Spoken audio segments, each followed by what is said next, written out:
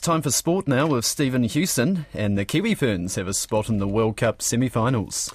Kia ora, Jimmy. Indeed, the Kiwi Ferns halfback Racine McGregor is promising more to come from her side after they scored a 34-4 win over the Cook Islands in York for their second win at the World Cup.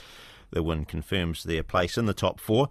With their final pool game against Australia later this week, the Kiwi Ferns were wanting further improvement, and McGregor says they achieved that, but there are still some areas of concern. We worked really hard in training this week to perform in this game. We had a couple errors in that last game. So, I definitely think we need to be a little bit more patient. Even in that second half, I think we still rushed a few things there. A couple of silly passes gone to the ground. I think if we just stay patient and stick to the game plan, there's so much more to come. Also this morning, Australia scored 17 tries in beating France 92-0, a record for most points in a women's match at a World Cup. The Black Ferns loose forward Lana Bremner says they're not intimidated by England's record-winning streak ahead of this weekend's Women's Rugby World Cup final at Eden Park. The English are unbeaten in 30 straight tests and are the bookies' favourites to take the title this weekend.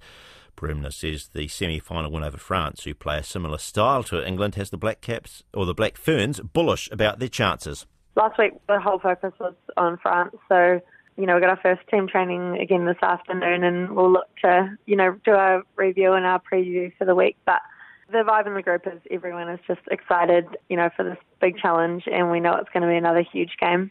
And Eden Park's almost sold out for the final. The New Zealand golfer Stephen Alker has finished tied for sixth at the latest Champions Tour event in Florida. He was 10 shots behind the winner Bernhard Langer. Alker remains the top-ranked golfer on the tour, though, heading into next weekend's tour finale. Meanwhile, the green jacket awarded to winners at the Masters has been an iconic prize in sport for decades, but this year's Billie Jean King Cup tennis champions will get to make their own sartorial statement with a Billie Blue jacket. The winning team of the 12-nation women's tennis tournament will be the first female professional athletes to be awarded a jacket in recognition of their triumph. Koe nā ngā pūrongo, hakinakina.